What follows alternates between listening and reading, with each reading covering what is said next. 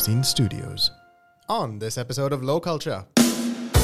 The ideas that Kevin has are frightening. He's a douche. A lift, when it falls down the shaft, there's so many redundancies. Where it feels like someone is just stupid. My Power Rangers and my stuffed teddy bear and pizza. He shoots him in the nuts. I want to say porn. Keep the change, you filthy animal. Episode 3, Home Alone. Welcome everyone to episode 3 of Low Culture. Thank you so much for joining me today. We have Daniel, Jester, and Kim as always. Today's episode is all about Home Alone, the classic Christmas movie. So before we get into anything, I want to do the Wikipedia readout so we can get that out of the way. Home Alone is a 1990 American comedy film written and produced by John Hughes and directed by Chris Columbus. It stars Macaulay Culkin, Joe Pesci, Daniel Stern, Ron Hurd, and Catherine O'Hara.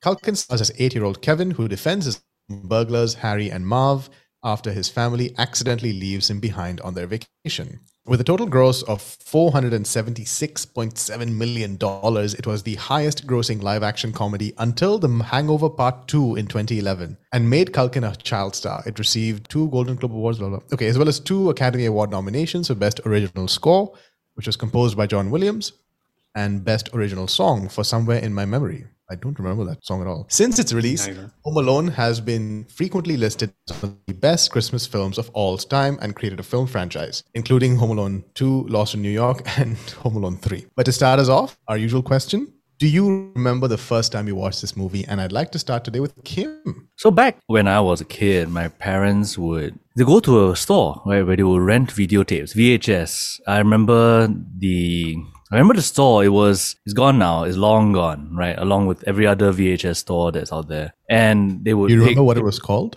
No, absolutely not. It was probably some Chinese name because it was like this family-run neighborhood shop thing. Probably was completely unable to withstand the onslaught of streaming and DVDs and all of that. It even had, I think, what is it called? LPs? No, LDs? Laserdiscs? Yes. Yeah, and we didn't have a Laserdisc player, so I would constantly look at that section and be like, that must be great. But apparently it was just obsolete. Yes, in the future and also now the past, because it was obsoleted so fast, and I think the shop had to hang on to that. Anyway, we watched every movie, all kinds of movies. It was from there, along with all my memories of clowns, and they would just pick, and sometimes they would do it so often that's how I picked up Cantonese, because it's not from my mom, because she would incessantly watch Cantonese serials from Hong Kong, and that's how I can speak Cantonese now, which is weird. And I think it's Hong Kong accented rather than Singapore accented, because she watched so many of them, and that was how we watched it. So Home Alone was one of them. I think I also watched 2 and 3, although I have zero memory of those 2, and only the vaguest memory of Home Alone 1, because I think I watched it once. It never really played on TV in Singapore, and so it's just like one of a long stream of many movies of questionable quality, because when you watch many movies, it doesn't really matter about the quality, it's sheer quantity at that point. So when I watched it, a lot of it was quite surprising to me again.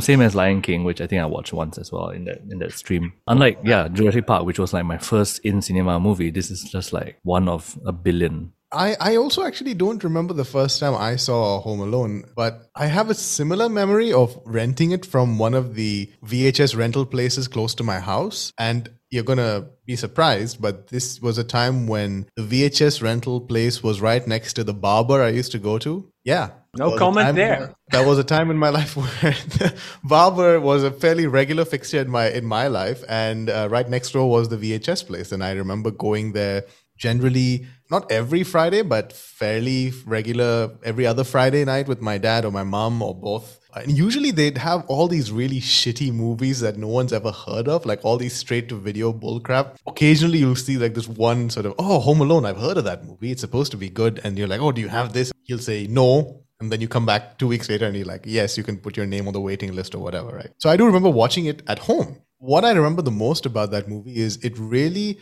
set the impression of what I thought America was. Like for me, that was the quintessential American movie. That's how America is. That's how the families are. That's how much wealth there is there. That's how much food they have. That's how they speak. That's how they travel. That was very American for me. So for the longest time, Home Alone actually set my expectations of what America was and what the West, if I were to use a very broad, vague term, was for me. When I'm rewatching it now, it seems so quaint. And I'm like, the world has changed so much, and Thankfully, I have as well. But it's so weird to watch it again and have this completely different surreal experience while watching the movie. I'm curious to ask what movie changed your opinion about the West? You saw Lethal Weapon and it was like, that's how America is in the end. Mad Max. Australia. No, I think the movie that really had an impact on me was Danny Boyle's Trainspotting, which I saw while I was in university. It was the first time I saw a movie which showed poverty in a Western sort of, a Caucasian country, right? Which is Scotland. It wasn't really the US, but that really kind of blew me away. I was like, oh my God, I didn't realize. I mean, when I saw it, I'm like, of course, that must exist, right? There's no reason why that shouldn't exist. But for some reason, that really, I was like, oh my God, that changed my view of everything and made me do research and just be more aware of things. So yes, it was Trainspotting. It's a good movie. It's a great movie. We should talk about Trainspotting. It is a pretty good movie, yeah. But what about you, Jester? Do you remember the first time you saw Home Alone? What did you make of it? I did not watch it in the cinema. I don't remember going to with my parents to the cinema at any point in my life. We did rent movies, but I think Home Alone we watched on one of Christmas Eve night. My father's name day is on the 26th of December. What's the name? My father's name day, not birthday, name day. It's something in the West that didn't appear in any of Imran's movies, so you need to explain the context. Yeah, it wasn't in Trainspotting. It wasn't Trainspotting. So I think this is a very Orthodox Christian thing. Catholics do have it, but it's mostly Orthodox Christians that have it. It's basically the day that your saint of the same name either died or was born. You celebrate your name that day as well. People are not expected to know when your birthday is, but they're expected to call you on your name day because everybody knows that day is your name day. So it's more important in a way than your own birthday. Yeah, if you're a good Christian, I guess. When is your birthday and when is your name day? My birthday is on the 28th of August and my name day is on the 15th of December. And the 25th, because I have two names, but yeah. We already can't remember the first one, so I'm not sure why you have two names, but good to know. So yeah, Lefteris is on the 15th of December, and Christos, which is my second name, and the name of Jesus Christ, it's on Christmas Day. 25th. I had no idea your second name was Christos. This is the first time hearing of it. Yeah, see? I have two names, and I go by a third one for some reason. I have four names, so, Yeah, when we get to you, Daniel, we'll cover all your names. Right now, we're still talking to Jester, if you don't mind. So, how Home Alone was played on Christmas Day on Greek television. Christmas night, we're starting to prepare food to celebrate my dad's name day for the next day. So we would stay up all night to make a turkey. We would have people over for lunch, and my dad would bake the turkey for 12 hours in the oven or something like that, something crazy like that. So we would watch movies on television while we were preparing food in the kitchen. And I remember my dad really laughing his ass off at the slapstick on this movie. He was enjoying this movie a lot. And yeah, I can understand. I mean, it is pretty ridiculous. As it's supposed to be. It was designed to be funny, so at least they're... I learned so much about you in these last sort of 5 minutes than I have over the last 18 months, I think. So thank you for sharing. Daniel, if you think you can top that. Oh, you said you have four names. Yeah. So he can, yeah. I can, yeah. But if you have a time, also let us know if you remember the first time you saw Home Alone. I most likely didn't see it in the movie theaters because I was never going to the movie theaters as a kid. I have a large family, and so I think my parents were like, okay, we just don't bring all four of them at the same time to the movie theaters or everyone's going to hate us, I guess. So I probably saw it on TV, most likely around Christmas time. That's one of the movie that comes every year on French TV around Christmas time. The other one being Le Père Noël est une ordure, which is a French movie, so you'll have never seen it, but it's this sort of movie every single year around Christmas. They're going to play it on TV. I do remember not much about the movie except the final 30 minutes until rewatching it just now. And I kind of thought that the entire movie was the last 30 minutes. And I was like, oh, there's a lot of stuff that happens before that. It actually makes a lot more sense now. But for whatever reason, my brain had completely forgotten all the rest. And I was like, it's just him against the robbers, and that's all that happens. All those traps and everything, and yeah. I had the same experience watching it, and I was watching it with Anna, and she kept saying, "When are they going to enter the house?" And I'm like, "That's a good point. Like we're like an hour into the movie. Like when is this going to actually happen?" And I was like, "Oh, it's just the last like 20 to 25 minutes. It's not even like a full half hour. I think." That's all I remember. It's just the traps, the thing below the windowsill, the nail in the step, the hot doorknob, all that stuff. Like everything else kind of just. Absolutely. Same here. Same. I do remember the interaction she had with the cashier. That was the other thing that other than the last 20 minutes, the interaction she had with the cashier. I always loved that. I'm not going to tell you where I live because you're a stranger. Are you here all by yourself? Ma'am, I'm 8 years old. You think I'd be here alone? I don't think so. Where's your mom? My mom's in the car. Where's your father? He's at work. What about your brothers and your sisters? I'm an only child. Where do you live? I can't tell you that. Why not? Because you're a stranger. I did not remember any of that. It was almost like watching a new movie for me. Then, if that's all we remember, what were your favorite parts from the movie, if there was any memory of your older self? But what were your favorite parts, I guess, when you were rewatching this movie? Yeah, beside those last 30 minutes, which is just like, I want to say porn to a certain extent. It's just so satisfying that finally it all comes to this. You can expect it as well. And you're like, here it is. They're suffering. We learned something about Daniel tonight as well. Okay, that's not how I meant it, but sure. It's the climax of the movie, if I can say. One thing that I really enjoyed was the pizza delivery scene where he plays like the whole movie through the door, and how this pizza delivery guy is just so panicked and just falls over and runs like a crazy person. Who is it? It's Little Nero, sir. I have your pizza. Leave it on the doorstep and get the hell out of here. Okay. Well, what about the money? What money? Well, you have to pay for your pizza, sir. Is that a fact? How much do I owe you? That'll be $11.80, sir. Keep the change, you filthy animal. Cheapskate. Hey, I'm gonna give you to the count of 10 to get your ugly, yellow, no good keister off my property before I pump your guts full of lead. 1, 2, 10. That was hilarious. That's my favorite bit of the movie, I think. It's stupid, but it's my favorite bit. I was watching that and there are two scenes where I think they use the same soundtrack, and there's people still think that someone's shooting. One is with the pizza delivery guy, one is with the thief Marv, right? He also thinks someone's shooting at him. Yeah. And I was while I was watching that, I was thinking, of course they thought someone was shooting because it's the US. I feel like if someone were to do something like that, like over here, I'm like, people would think they're watching a movie. Like that would be the first. That's where your brain would go. Like, they wouldn't think someone has a gun.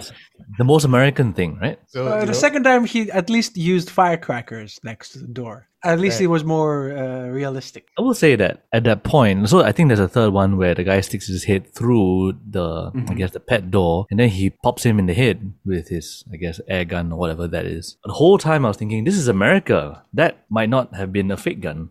And it would have been legally allowed, I think. Movie. Yeah. It's a whole castle defense kind of doctrine or something, right? Stand your ground, right? We're all such legal experts in American law right now. It's amazing.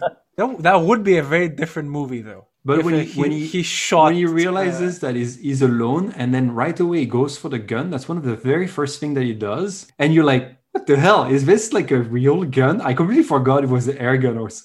For a while, I thought he's going around with a real gun. That's just only. I think that they had the scene with the toy soldiers and just to establish that, hey, we're crazy, but not that crazy. It's still a movie for the family. But it would be a very different movie if, like, Marv put his head through the kitty door and then Kevin just blasted him in his face with an actual gun. Yes. Merry Christmas. Keep the change, you filthy animal. Yes, that would have been very, very different. And just there was a movie that inspired that, right? So there was a couple of retrospectives that I checked out while after watching the movie, and there was one that he said it was inspired by called Straw Dogs, and that the director basically said, let's make Straw Dogs for kids. And I watched a clip of Straw Dogs where it's basically a home invasion movie. The main guy has to deal with the jealous ex-boyfriend of his wife, who's basically gathered a bunch of people and is invading. And it's basically the same movie except with actual blood. Again, there's a shotgun, he shoots him, he falls out the window, half his foot is blown off, which this movie is, except it's sanitized, it's turned into a cartoon and all the violence is cartoonized. Mm-hmm. Yeah. The only one I remember, to be honest, was the last part, right? The last 25 minutes, the climatic aspect of it. So when I watched it, I was like, oh, this is kind of nice. You can see there's a little bit, his mom is actually panicking. She's doing her best to get back to him in an age when, mobile phones didn't exist. His family, his family, apparently, they don't care so much, I guess, mostly. But he's finding himself, he's finding his voice, he's finding out that he loves his family and misses them and so on. So it's kind of heartwarming. And then the violence begins. And he's like, it's this slow build up to it. And then he's doing all these things and you're like, oh my God, that looks pretty dangerous. And then it starts, you're like, holy shit, this is violent. This is violent as heck. This is really violent. Also, the thieves are really stupid. So I don't know if the last part was now my favorite part. I think in many ways, tonally, I preferred the first 3/4 of the movie. It's very Tom and Jerry-esque, right? The violence. Yes. Because when I was watching it, I was like, this is very much Tom and Jerry. Because I can't imagine them making a kid's movie like this today. Not that there was any blood, but there was a fair amount of, I think the first thing that happens, the first bit of violence is he shoots him in the nuts, right? Like out of the, and I'm like, wow, they start with that. Like that is ballsy, to pardon the pun, but I was like, where do you go from here, right? Like that's what you lead up to. Such a Tom and Jerry-esque last half part of the movie, but it was very fun to watch. If you like science, you can also listen to Lefteris' podcast called Lefteris Asks Science, which is literally what he does. He asks scientists about what they do. He asks them about how they do their science, why they're doing it, and what makes it interesting for you. And he does it in a way that makes it accessible to even the least academically inclined listener. So, if you like science and you want to know more about the world around you, take a listen at lefterisasks.com. But again, if you try to remember how were you thinking when you were 8 years old, the ideas that Kevin has are frightening. And what makes it freakishly frightening is at the end when the two burglars are in the cop car, Kevin is in the window smiling and waving like the Queen of England. Yes. Horror movies. I was like, holy shit. He turns and he looks at Kevin, right? And his face is like beaten up. Like you can see that he has his eye swollen and something else and he can barely move his mouth. And I'm like, oh my God, that is horrifying. But what was your favorite part of the movie, Jester? I enjoyed the preparation for the violence. I enjoyed all the montage of like, my dad is an engineer. My mom was studying to become an engineer. Like I grew up around that environment. So like the idea of like having especially when I was young, watching an 8-year-old kid building traps, that was very exciting for me to watch. But then yesterday, I think I'm more so with Kim. I enjoyed like the build, the whole, like the first 3/4 of the movie, the build up as like, wow, the parents are like kind of horrible. I still am not sure how many brothers and sisters Kevin had. I know Buzz was his brother. But then everybody else is like, the uncle is despicable. Look what you did, you little jerk. It makes you feel any better. I forgot my reading classes. He kind of also looks like Gru from Despicable Me.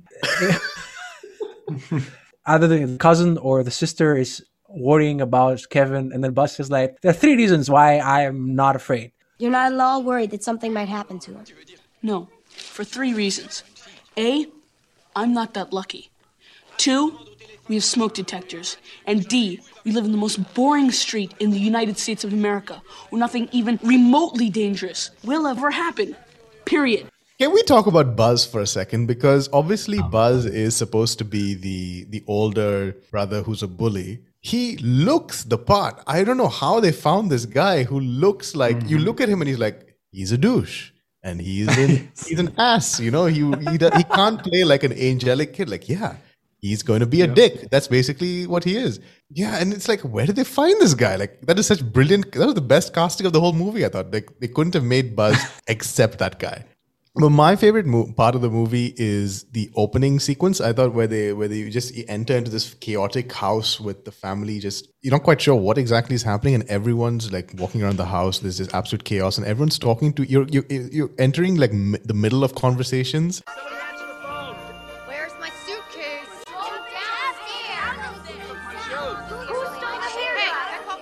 Miss, young lady, excuse me, girls. Hey, excuse me, girls.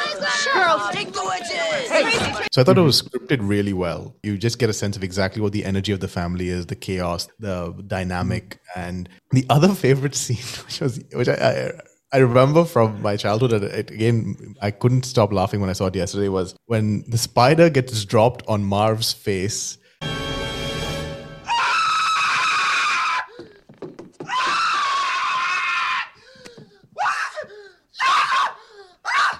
And Marv's scream, it just sounded so authentic. It just didn't sound... That's true.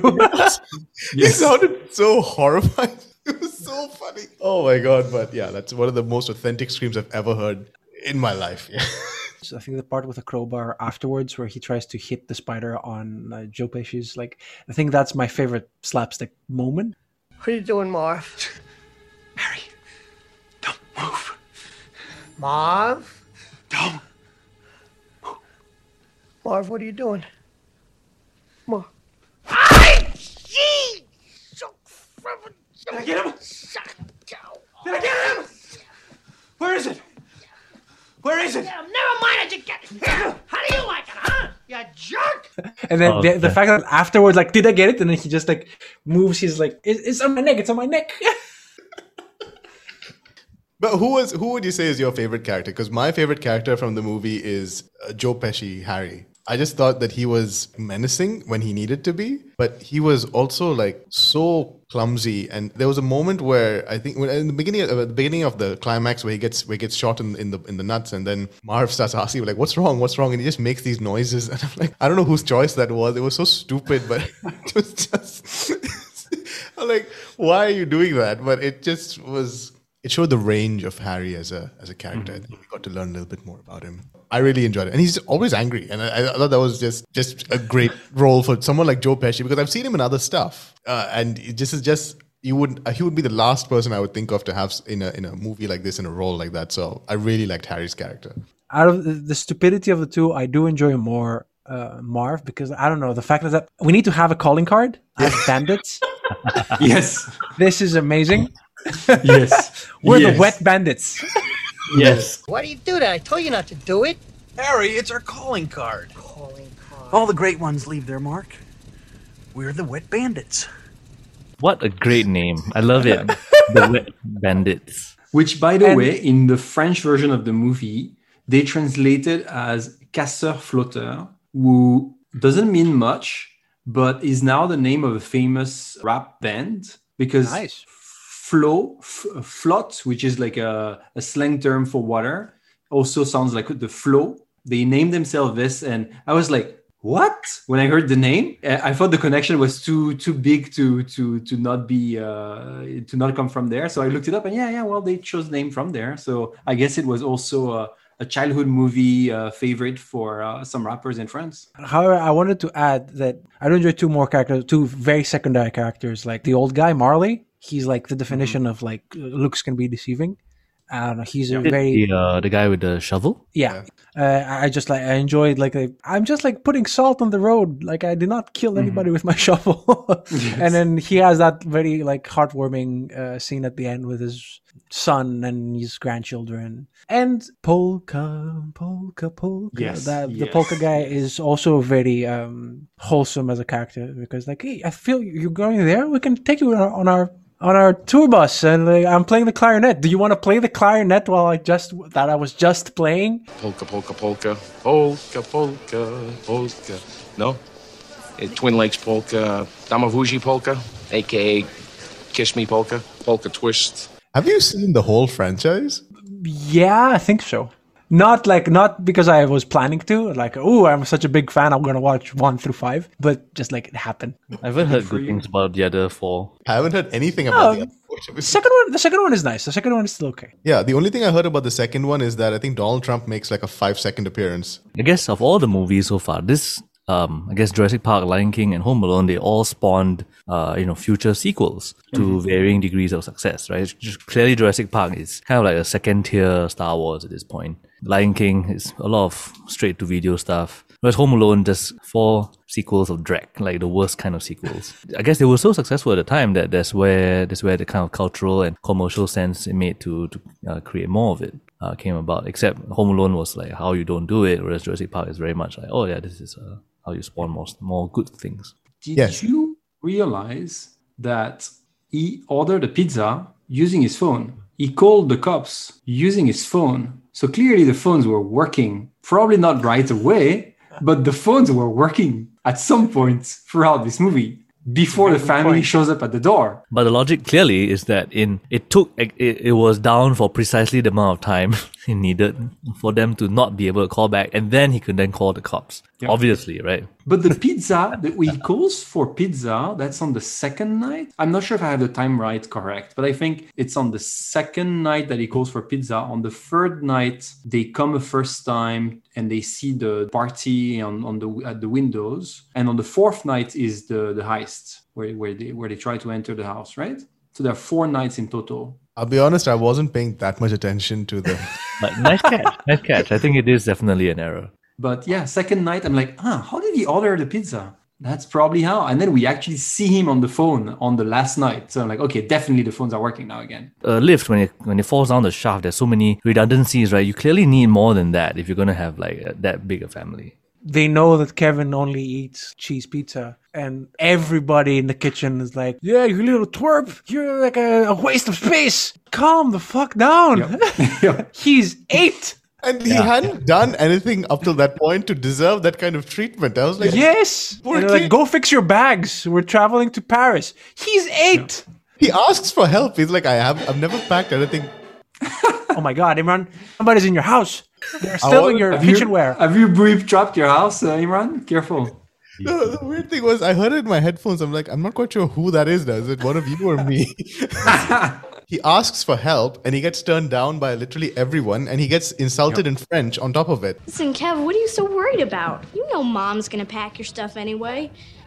You're what the French call les incompetents. I feel like when you get insulted in French, it hurts just a little bit more. How do they translate that in the French version? I don't know, because I'm not too sure exactly what part you're referring to. But I know that when they travel to France, they have these conversations with people where it feels like someone is just stupid. Where I imagine that in English, it's just that because they speak in different languages. But in French, they both speak French. And it's like, why can't they communicate? That's just weird. And at some point, they're watching the TV, I think, when they are in this apartment somewhere in Paris. And the kids are like looking at each other like they don't know what's going on. And again, the TV is in French. So I imagine it's in French for you guys as well. And you're like, what? That just makes no sense. I mean, I didn't catch it the first times, obviously. But this time I was like, that's probably why. There's a scene in France, I think the part where they're trying to find a phone, and I'm watching that, and I'm like just thinking, oh man, these damn Americans. Like, she just charges up to this lady at the phone, give me the phone, and she starts pulling at her handset. Yeah. And then the other kids are also like kind of bum rushing the woman who's just like, I'm on the phone. What are you doing? Which makes perfect sense. And then she just snatches it away and then tells the person, oh, she's going to have to call you back. At this point, the French woman is just fleeing in terror at these asshole Americans who there's no reason for them to even behave like that. They're just being assholes. I was like watching, I was like, what's going on? Why are they acting like this? In today's day and age, that would be like recorded and uploaded to social media like very, very quickly. And, we'd have an online discussion about privilege and imperialism and stuff like that. You kind of understand. Like, she was like in a 12-hour flight. I don't even know how long the flight must have been. Elodie made a comment about the airport. That flight would not have landed there. International flights don't land at that fucking airport. That is correct. That is correct. Maybe in 1990, that's maybe. I don't know at that time. But for the past 20 years, definitely not. It would not have landed there. But anyway, like there was like a 12-hour flight. She's worried about her child. I would understand a bit of excessive force. It was like, give me that damn phone. Like, I need to call somebody.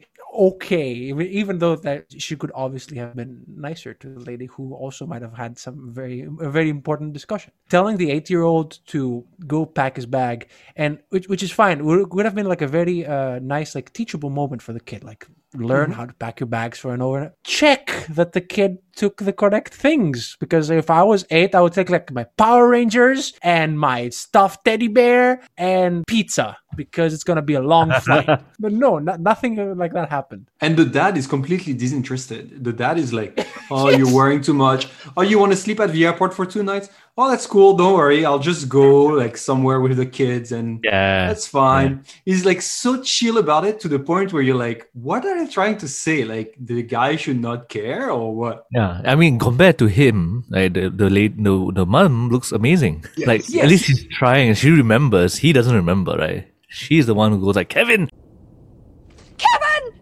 And he's like, Yes. In case you're all interested, in Home Alone 4, the parents do break up. Big surprise. They are broken up, so it's not surprising after watching Home Alone 1. Although you will also, I guess, by the same logic, if there are 5 Home Alones, he was left home alone 5 times. Let's say something. It's not the same kid, right? It is. Oh my god! I think if I remember correctly, Home Alone 5 is actually dated a year before Home Alone 1. Yeah, it's a prequel, but it's a prequel. But like Kevin is like 7, but it's in 2012. Like, it's a prequel, but dated 20 years later. If that makes any sense. It's a prequel reboot. Yeah, kind of. Did they ever clarify what the parents actually do for a living? Because they seem to be extremely well off. Transport. Yeah. Transport? Yes. Don't know what that means precisely. Just says transport, and then like, oh, look at our amazing house, basically. Like, we are in transport. She explains that to the fake policeman at the start. Because they have like this massive house, and there's all this food, and they have like 1 billion kids, and then they're flying to France for the whole family, and they have first class tickets, and I'm like, clearly they're doing fine. So we've talked a lot about a lot of different things. I'd like to know from you, what has aged well and what hasn't aged well? Macaulay Culkin has aged fine now. Yeah, he's gone through a journey. I can't even imagine what life must have been as like a 10-year-old, right? Living your childhood and adolescence as the kid from Home Alone must be not very nice. Yeah, I mean, eventually, apparently, he emancipated himself from his parents. It was that kind of a journey for him. Also, his dad was pretty abusive, I think, and then he basically tried to hothouse him into stardom so that he could benefit from that. So he's aged well, all things considered. To be fair, there was a period of time where I was worried that he might not age at all. So the fact that he aged is like, hey, it's a win. What hasn't aged well for you, Lefteris? You said earlier that you would not be able to make this movie, like a similar movie, like, but not in terms of like technology, but in terms of violence. Yeah. I don't think I agree, because the execution was the fact that like Joe Pesci and Daniel Stern, they executed the comedy so well. Well, even though like that scene where his foot goes through the nail. Number one, the fact that you don't see the nail go through is a plus. They saved that. Even that, it's funny in the end because like of how he deals with it. So I don't think that if they would do a similar movie right now with comedians that are good at doing slapstick. The scene with the nail in the stair, it's weird because I remember it differently. Like I knew that was coming up when I saw the movie, and I was like, oh my god, the nail's going to go through his foot, and that's going to be so awful. And I remember, in my head, I visualized the nail going through his foot, and that's what I remember. And then I saw they never actually show that. They don't show any blood. They don't show anything. I think my brain just filled in blanks where there were blanks and traumatized me for that. I'm like, I can't believe, because in my head I was like, I can't believe they showed that in a kids movie, and they didn't. They didn't show anything. I think the violence did get to me a little bit, and so I went to look it up. Some old clips like Buster Keaton or Chaplin. Yeah. And the thing is, like, it's also violent, but it's delivered in a different way. I think there's a different quality to that execution, which makes this, for me, not age that well. It's just I remembered this scene about the nail in the stairs. Just made me think of another movie, which is A Quiet Place. Very different context, obviously, but now I finally remember what it made me think of. I can't remember exactly what happens at that point, but clearly she needs to be quiet. She goes up the stairs and there is this nail sticking out. And when I saw the movie, I was like, that looks familiar. And I just remembered what it was. So I guess they still do this in movies nowadays. It's just a very different context. Yeah, I haven't seen A Quiet Place, but yeah, I can't think that they would classify it as a slapstick comedy. I mean, honestly, if you took A Quiet Place and then you overlaid Benny Hill soundtrack, that works. Yeah, that works. Slapstick is his own thing, right? And I think that's quite universal, and it's a style that stays in its own kind of little niche, right? I'm not sure that it worked particularly well for me in this one. And I think in later in looking at its inspirations and whatnot, I think that's why. Like, even when, for example, you're seeing the flamethrower, all I could think of were like, oh, those are at least second degree burns right there. You know, and its violence is very clearly violence that is then, instead of the comedians, the actors, dealing with it with their physicality and whatnot, it is essentially plot armor that deflects the blow so that it's not fatal. But any of them could have been otherwise, right? The iron could have been fatal easily. The flamethrower easily fatal. You know, with a hot doorknob like that, you're gonna leave skin on that doorknob. The whole movie feels very much like a kid's vision of what pain is like and what all those things are gonna do to people who, even the way the film is shot in a way, it feels like they've shot it from a kid's angle almost. Like some of the camera angles feels like I really got from the movie that, we're in this kid's imagination to a certain extent. A lot of it is just not real, and probably that's how he would retell the story, but that's not how it actually happened. So I think that would make a great sketch, right? Which is like, we see the whole movie and that's the way he remembers it, because we see it through his kid's eye, and then we see exactly the same thing again through like an adult's eye, and that would look terrible because, just like you're saying, this is painful and absolutely fatal and horrible. Those guys should have died right away. I think the general sense, it's a Christmas movie because of the first 1.5 parts of it, and I guess the climax when he does a good thing for the shovel guy. Right, he makes a connection over and despite his Buzz's best efforts.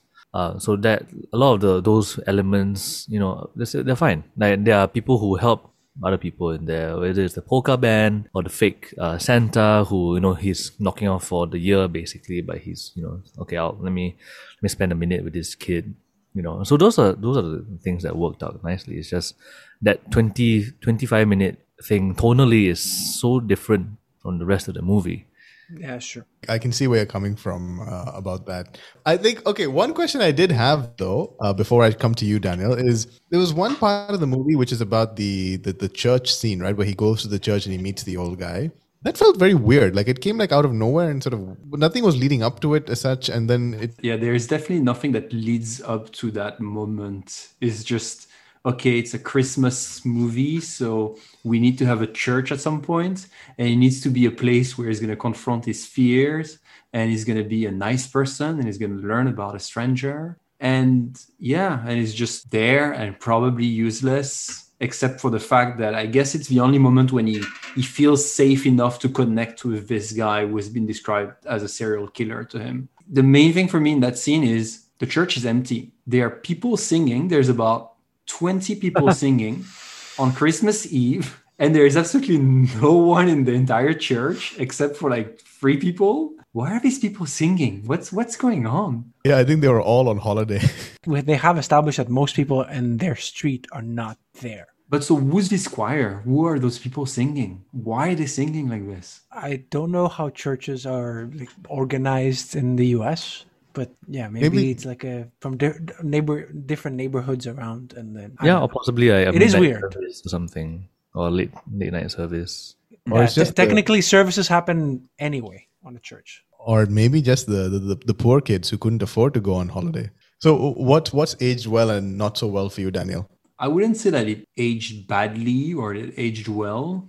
It definitely would not be remade the same way for reasons that we've discussed. I think the violence would be shown differently, probably. Most likely the father would be a bit more involved. But overall, it works, right? If you put yourself in the shoes of a kid who doesn't understand very much the world and what his actions can lead to, then makes sense. His parents disappear because he wished them away. Cool. Yeah, let's buy into that. All those sort of things happen. Sure, let's buy into that. If you start to see the movie from this angle, then it makes sense. And even if phones were working in a way and he had a cell phone, well, it's not like he really wants to see his parents. So would he have texted them or would he have cared about his parents leaving? Probably would have cared, but that works.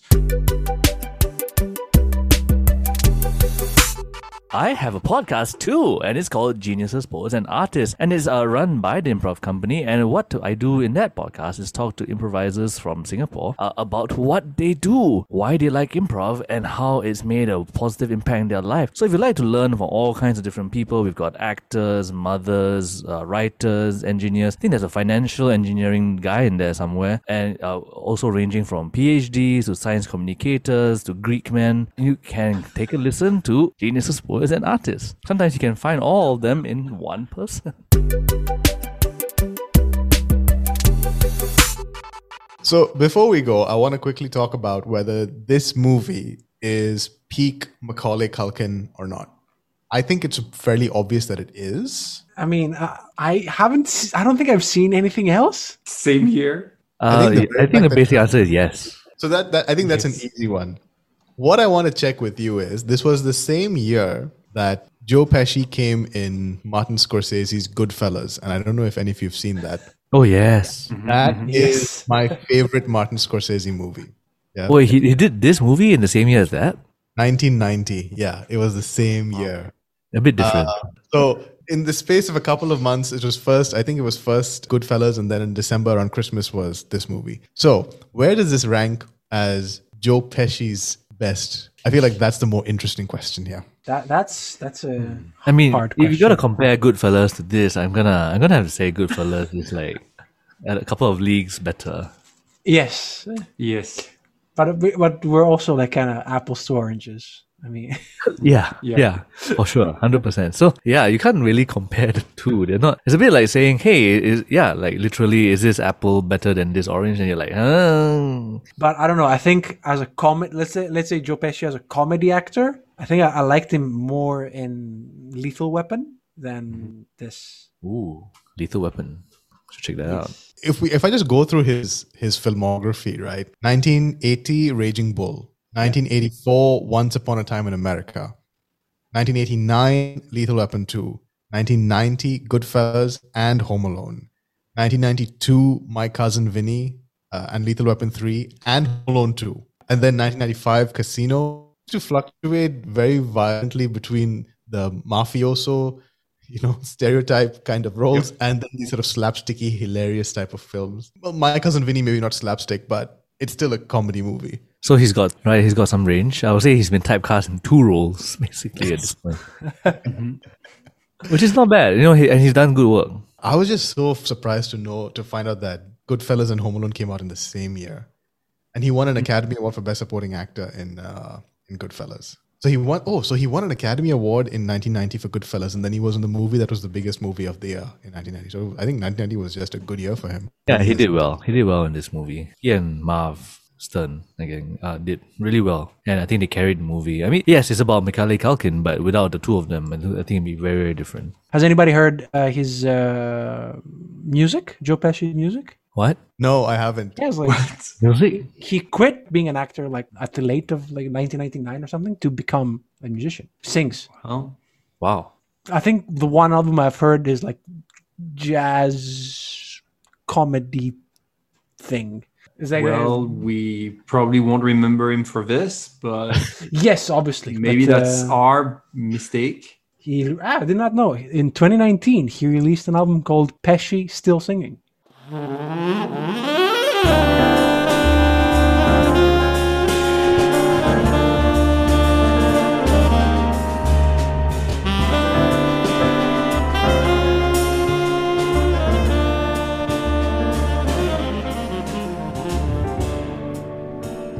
I like New York in June. How about you? That's an accurate title, yeah. Oh man. Oof. There's reception under the Wikipedia entry. Says critic Michael Gallucci of AllMusic gave the album a negative review and a rating of 1 star out of a possible 5. With that, thank you so much, Kim. Thank you so much, Jester. Thank you so much, Daniel. And that's a wrap for episode 3. Thank you so much for listening all the way through. I think our episodes are getting shorter. Hopefully, they're getting better. And if you have any more questions about this episode or any of the other podcasts or projects that Monoscene Studios does, please visit monoscenestudios.com. Join us next time for Toy Story.